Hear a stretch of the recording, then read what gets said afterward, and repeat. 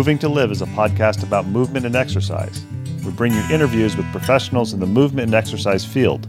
The goal is to provide information for other professionals and also amateur movement aficionados, people who understand that movement is part of what makes life complete. Some of the people we interview you will have heard of. They're well known in and outside of the movement and exercise profession. Others you may not have heard of, but they have a great deal of knowledge to share. Many people doing the best work spend their time working with people, not working on their social media presence. We're going to give you a chance to learn from some of these talented and knowledgeable individuals, and we're going to learn along with you. Moving to Live podcasts are going to be short.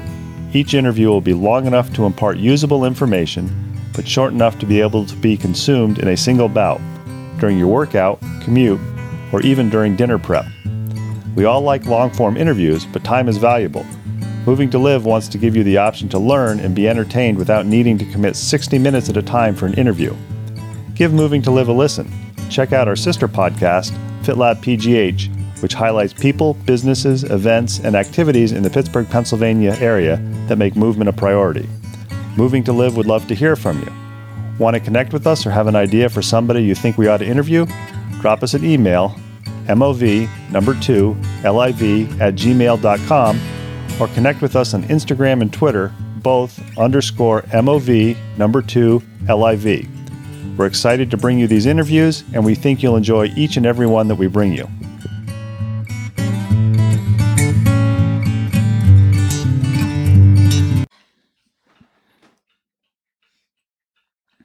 Moving to Live is back with another podcast. We are back with part 2 of our interview with Rolfer Brian Jolie. Brian gave us a little background 2 weeks ago on exactly what rolfing is. He described it in simplified terms as rolfing is to soft tissue as chiropractic is to joints. Oh, bone, but yeah, I like soft tissue. That's actually better, Ben. I like that. Thank you. And I'm gonna quote you from now on. One of the reasons that I wanted to interview Brian is I think a lot of people are not aware of what rolfing is, who it might be for. And I know I have had the 10 series in the past. And one of the things, just like with a physician, with a mechanic, it's finding somebody to work with you that syncs with you or vibes with you.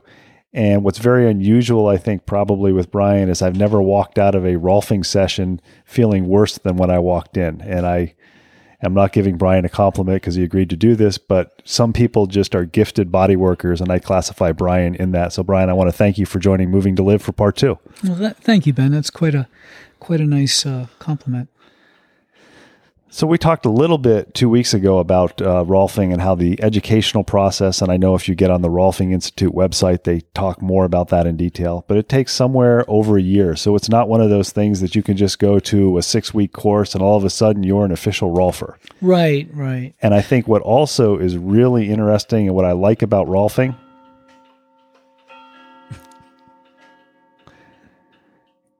the bells were intended for effect. is many rolfers, and I know oftentimes I'll want to see you every 2 weeks and you'll say, I can't see you, I'm going down for education, is it seems like 3 or 4 times a year, you're taking a week or so to go and get more education. Whereas I know in many professions and many massage therapists, there's like, well, I can get all my continuing education just online, or I can just go through the motions. And you clearly don't go through the motions. Is this typical of rolfers, or is this something you've made a choice because you want to expose yourself with people who have other experiences? I think so. We have a really strong contingency of rolfers in the East Coast here, from Boston to North Carolina. We got some really strong rolfers, and we've got a great facility down in Charlestown. That would be close to Harper's Ferry, West Virginia. We actually have this great class setting in a place called Claymont, which was George Washington's nephew's plantation. So we have 350 acres. We are lodged in the horse barn, and we have food there. We have, we live on the second floor. We have class on the first floor. So we have and it's about 4 hours from Pittsburgh. It's, 5 hours from I think Raleigh. I think it's a couple hours from Philly. We routinely have this one woman coming down from Boston. It's a 10-hour drive for her. But we have this. There's a great bunch of Rolfers in Baltimore, DC, Philly, and Delaware. There's just some real hotbed, and there's a bunch of folks down in North Carolina. And for me, it is about, we're supposed to get a certain amount of continuing education credits every 2 years. You get 2 years to do that or whatever it is. But for me, that's not the point. The point is that I've had some great teachers. Recently, Jim Asher, who was one of Ida Rolf's right-hand people, he just did a four-part cranial class. And I mean, it's his own little cranial school. He calls it Colorado Cranial School. And I've got a certification from his school. But, it was Rolfing influenced cranial work. You're a Rolfer, you get continuing education. You've mentioned this cranial work, and I know a lot of people just aren't familiar with body work at all. I think it's probably only the last 5 or 10 years when you start talking about things like low back pain, where what we term traditional medical professionals, doctors, physical therapists, occupational therapists, they start looking at things like stress in your life and other things like that. So who would get cranial work? I mean, I think you've described Rolfing as either people who want to get to know their body better or people maybe who have had an injury and are looking for something to address the soft tissue. What's cranial work for? One of the things about Rolfing that I love is that it's progressive. And if Ida Rolf were alive right now, she'd be right on board with a lot of the different things we're doing. So I'll get to the cranial idea in a minute. So there's a guy in Longmont. His name is John Martine. John Martine's been a Rolfer for 30 years. And maybe 10 years ago, he was hanging out with this one guy, and he realized this guy knew a lot about nerves. And the guy, unfortunately, had some cancer, and he ended up dying. But John followed this guy around for a couple years to get that information from this guy. So John does a whole sequence of classes. He's got a three module of class that's all about nerve. And I mean, for me, that was fascinating. It's something. So I'm always like every session, not every session, but I'd say 8 out of 10 sessions, I'm doing a little bit of nerve work. Sometimes I'm doing a lot of nerve work. And this, like with the cranial thing. So Jim Asher, he's got this cranial class, and it's not that I do a few sessions with certain people where I'm just doing cranial work, but I'm always doing a little bit of cranial work, probably every session, And so it's not that so I wouldn't, I mean, even though I could say I'm a cranial sacral practitioner, that's not why people tend to come to me. But I recently have a client, and we're just doing great work, and I'm doing like some really, really amazing cranial work with her. Am I correct that if you were to look across the spectrum of Rolfers, that all of them would have the typical education as far as the Rolfing classes, and then literally some of them are like you who explore these additional classes, and others kind of stick with what their original education was? Right. I mean, I think if you're gonna go find a Rolfer, you probably want an advanced Rolfer. To be an advanced Rolfer, usually you've got 5 years of Rolfing experience. Usually you've got some other bag of tricks where you've taken, like this cranial class, or this back work, this back work stuff, or this nerve stuff, or different things like that, so that you can. I'm going to take this class in July. I'm really excited. There's a guy in North Carolina. I call him the Bone Whisperer. And this dude is, I've had some of the best sessions I've had in the last 5 years on the table with him. And I just want a piece of what he's doing. I want to figure it out. I want to learn it. And, so that's like my own desire. I don't think you are going to find some Rolfers that don't do near the amount of, continuing ed, but I'm only 4 hours away from a great class. There's some great teachers, and it's a great community. And would I be correct in saying, from what you're implying, the good rolfers are the ones who understand that it's a dynamic profession, it's always changing, and taking these classes and working with or experiencing other rolfers? Because I know you always come back from these courses and say, well, I learned this, but man, somebody did this technique on me that I didn't know before, and it wasn't even part of the class. Right. I don't want to say, I don't want to go good rolfer, bad rolfer, but I mean, rolfers who may be more successful in making their clients move better or have a better quality of life. I mean, I think there's some folks that have been doing like my one buddy, he's been working with a guy, and the guy never took any other classes. He's not an advanced rolfer, but the guy does what he does really, really well. And, sometimes you just need some good old fashioned rolfing, some old school stuff.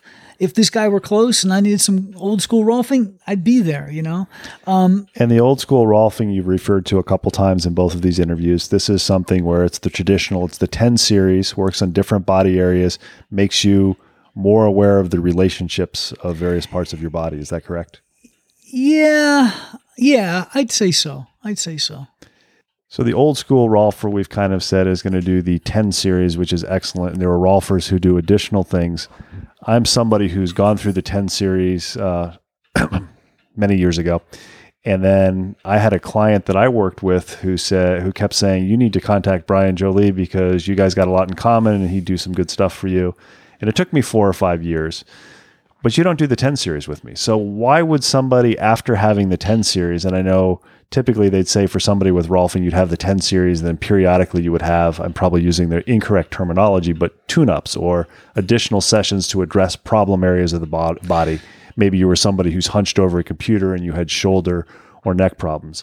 So I know you do the 10 series with some people. For somebody like me, why don't you just start doing the 10 series over again? Or how do you figure out what to do with somebody like me who doesn't have a pre-existing injury and who basically just wants to move better? Well, we could do another 10 series with you. It would be very different than your first 10 series. Your body's changed quite a bit. Even though I'm not doing a 10 series with you, and I may be doing a lot of tune-up work, I'm still thinking series. I think us rolfers, it's kind of like the analogy I like to use is with music. If you're going to be a rock guitar player, you need to listen to the bells. Now, if you're going to be a rock guitarist, you need to learn your blues scales. And then, so the 10 series is like the scales, but then the actual session with you is like, I got room to improvise. So I'm not doing necessarily, I'm still thinking series. I'm still thinking, what's the relationship between your ankle and your hip? I'm looking at those things. One of the classes I forgot to mention, Ben, was that visceral class I just recently took. And that was just a wonderful class. The teacher was a great guy as well. Yeah, I do a lot of tune-up work. Sometimes, I won't see a client for a couple years, and they'll come in and we'll do like a 5 series instead of a 10 series, And I know you've mentioned that if somebody is smaller, it may take less time to do the 10 series because is that literally because there isn't as much soft tissue? Well, there's that. I had this one older woman. She was doing yoga every day, and she was like, I don't think I have the money or the time. I'm like, we could probably do a 10 series in 7 sessions. And we were able to do that. It's kind of like certain things you can fast track, certain things you can't. Depends on how a person's kept themselves, and how what's available. We're always looking, how adaptable is that person? That's another one of the principles, adaptability. Now I know that the pat answer or the easy answer when I say, well, who should get rolfed is everyone should get rolfed. But in a realistic world, we know that's not going to happen. And I know somebody like me who maybe has the background experience, knows people to say, hey, what's rolfing or heard about it. Just somebody on the street, who is rolfing for? Why should somebody get rolfed every few weeks or do the 10 series and then maybe have tune-ups versus doing some other sort of body work. It may be, yeah. I mean, I do like your answer that everyone could probably benefit, but it's probably easier to say who shouldn't get Rolfed. I mean, here's the thing about Rolfing versus a lot of other body work is that there's a large component that we're using your intelligence and my intelligence to work on your body. And we're also, there's a whole piece of responsibility that you get to own about your own body. So like if Ida Rolf were alive today, I mean, she would say Rolfing is 50% manual manipulation, but she'd also say 50% education. There's a lot of times where I'm basically teaching people how to reuse their body, or we're trying to come up with ways that they can sit better or stand better or run better. Or, once we get the fascial limitation or the soft tissue component opened up, then we need to learn some new patterns of how we use our body. So I think those are some things that just about anybody could use. However, the onus is on the client. I mean, I'm just a piece of this, and I lose clients. If a client does not want to take responsibility for their body, they're not going to be my client. So in other words, if somebody comes to you and says, here I am, fix me or do the work, and they're not taking ownership and saying, well, I recognize that I'm sitting behind a desk 10 hours a day and I need to do something about it, they're probably not going to be happy with what happens, and they may be somebody that you make the decision maybe isn't the right person for you to work with. Yeah, they just kind of disappear. Yeah, I don't, it's sometimes we have a conversation that maybe you should do something else. Other times, I mean, those folks I usually only do a session or two with. They don't tend to last really long. Now, that said, I've got clients that for years I've been like, I got this one massage therapist. She used to be a Division I swimmer. And I'm always like, you tell your clients that they need to do something. I don't want to be a broken record, but you need to do something too. And, this woman just won't do anything. She got a dog, but it's a little dog. It's like, I mean, at least she's going out for a walk. But, at a certain point, the effects of life are just going to weigh you down. And, I would say, as somebody who has been Rolfed and talked to people who have been Rolfed, I think it's best for, on the one hand, people who maybe have some sort of muscular injury from an accident, and it may take time, even years, to completely resolve it. It may not completely resolve, but if it reduces their pain, increases their ability to enjoy life, it's worth it. The other thing that I found it's very beneficial for, if you're somebody who wants to be active, without a doubt, there are certain motions and certain activities that you're going to do too much of. You and I just went for a 2-hour bike ride. We spent 2 hours basically sitting in the saddle in a flexed position. So if that's all we did, if we're somebody who rode and we didn't do other things, we'd have problems. Right. Exactly. Somebody comes to you, they listen to this podcast, or somebody knows you and they say, hey, you need to try Rolfing, and they meet the criteria, or there's somebody who they're willing to do something for their work, for themselves. They'll take responsibility. Maybe they do the 10 series, or maybe you do it in less time, but how often do they come? So somebody has the 10 series, and how often do they come? Do they come 3 times a week, and in 3 weeks or 3.5 weeks, you're done with the 10 series? Or does it take 3 months or a year?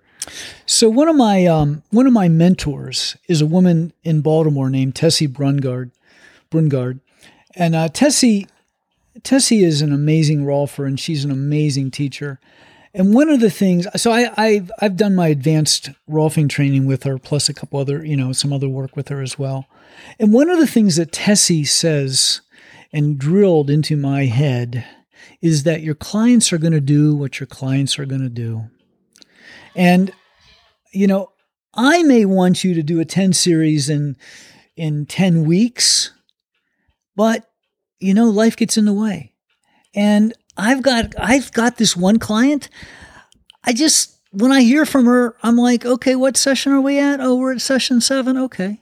I'm not, it's like I cannot get too invested in what I want from my clients. I got to deal with my clients from where they are. And, it's great if you can do a 10 series in 10 weeks. It's great if you can do a 10 series in 20 weeks. It's great if you can do a 10 series in 30 weeks, because each session is going to build upon the session before, and, you're going to get, but I can't dictate that, really. I know in the movement, exercise, health field, whatever you want to call it, there are very often people who are territorial, or they are very, very convinced that they have the answer to everything. And I know you haven't had that attitude, at least towards me, and from what I've seen from other people, you've hadn't.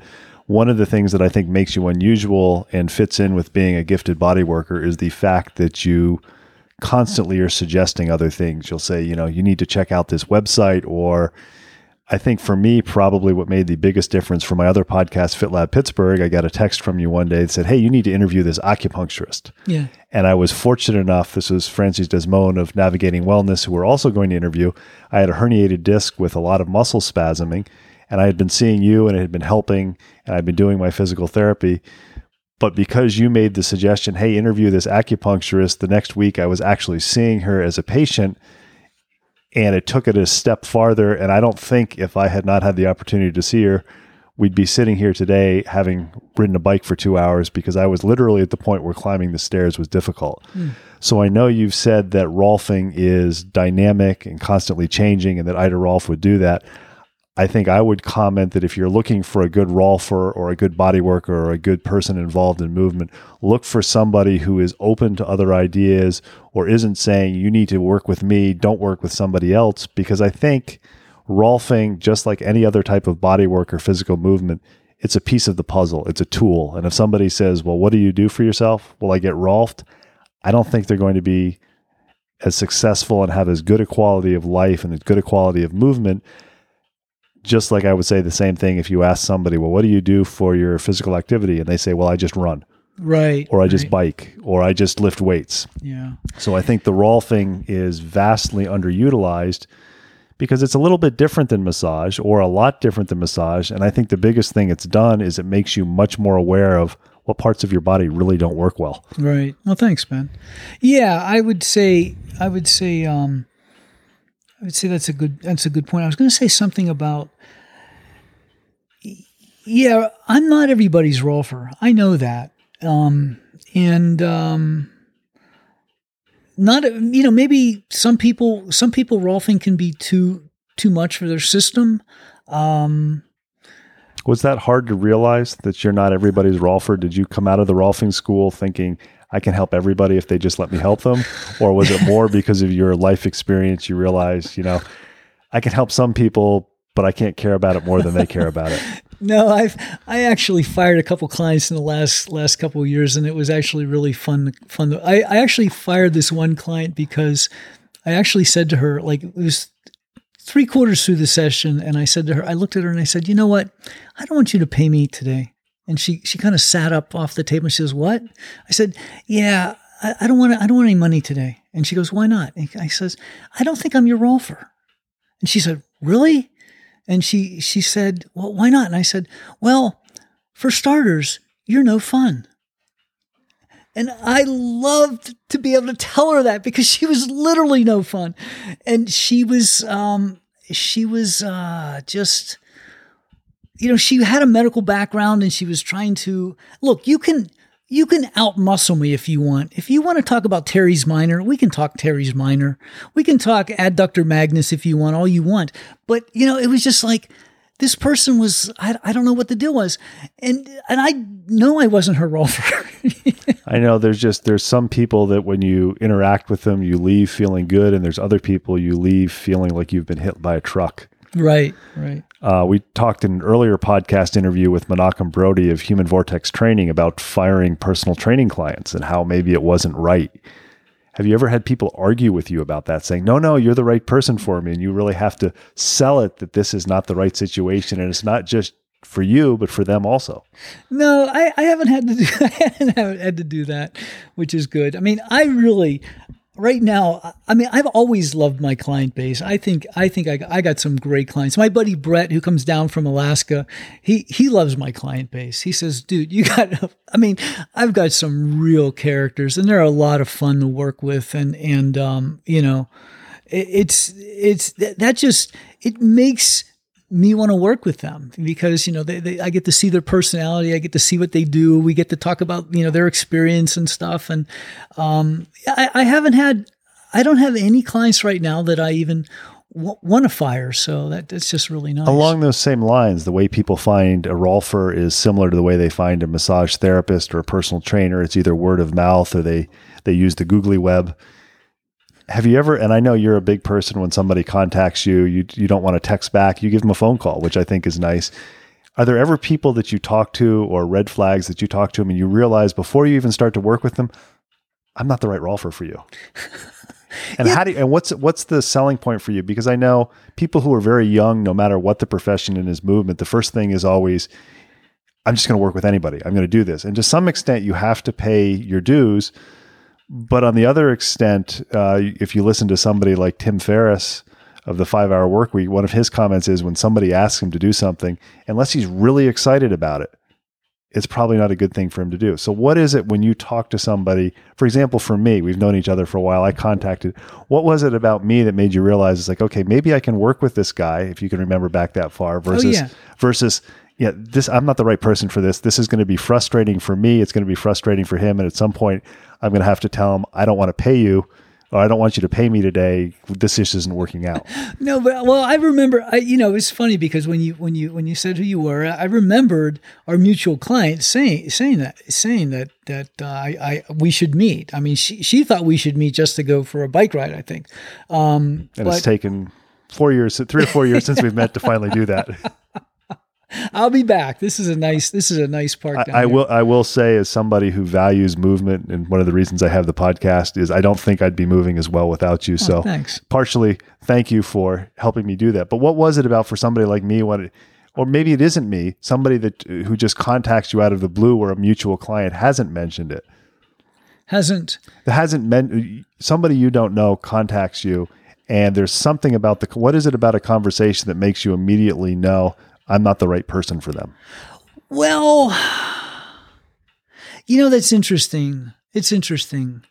I think the more you work with people, you can usually tell over the phone whether they're not going to work or, I'm always going to say to somebody, you should come in for a session just to see what it's about, It's funny. I had this conversation with another acupuncturist, not Francie, but another woman in my building. We were talking about how human nature is just so weird. Some people think that just the fact that they contacted you means that they've actually started to do something, and they may never follow through. It's funny, but I would say, the law of numbers, right? They talk about sales. They talk sales, you're going to, 10% of the people you actually contact, you're actually going to make a sale to.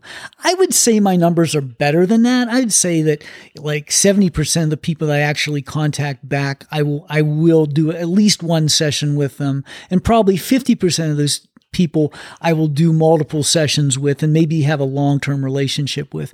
But every once in a while you run into somebody I've had in the past, and it's like, sometimes I scratch my head. I had this one guy call me up. He was a runner. He was a long distance trail runner.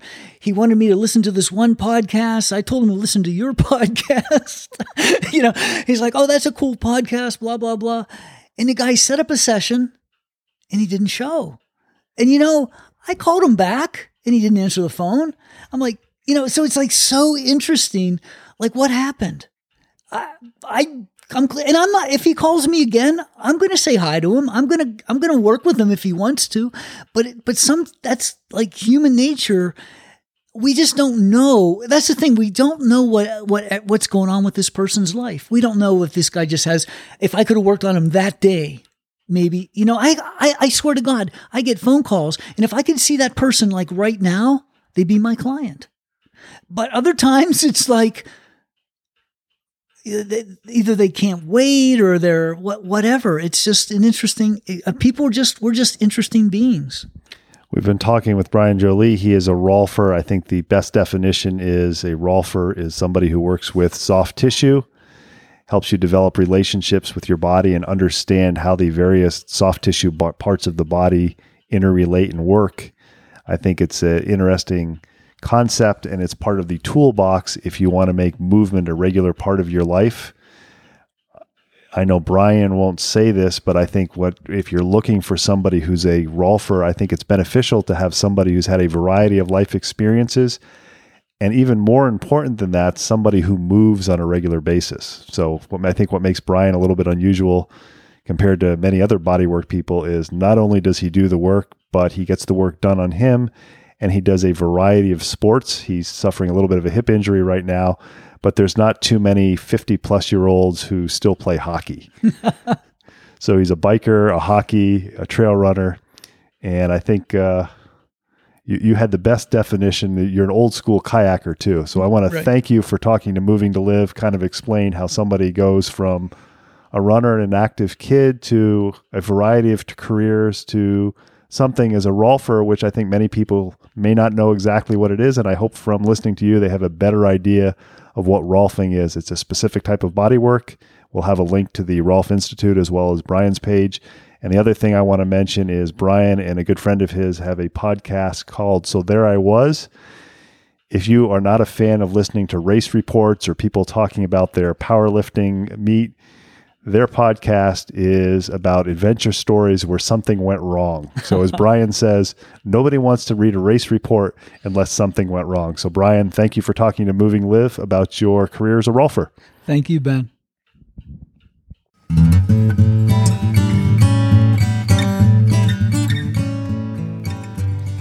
Thanks for listening to the latest episode of Moving to Live. Make sure you check out the show notes for contact information for our latest guest, as well as links about all the things we talked about. Intro and exit music is Traveling Light by Jason Shaw. You can subscribe to Moving to Live on Stitcher, Apple Podcasts, and Google Play, and be notified about new episode releases. Have any questions, comments, or suggestions? Drop us an email, mov2liv@gmail.com. Connect with us on Twitter or Instagram, both _MOV2LIV. Please tell your friends about Moving to Live. It's a go-to place for information for movement and exercise professionals and amateur aficionados who understand that movement is part of what makes your life complete. Until next week, keep on moving.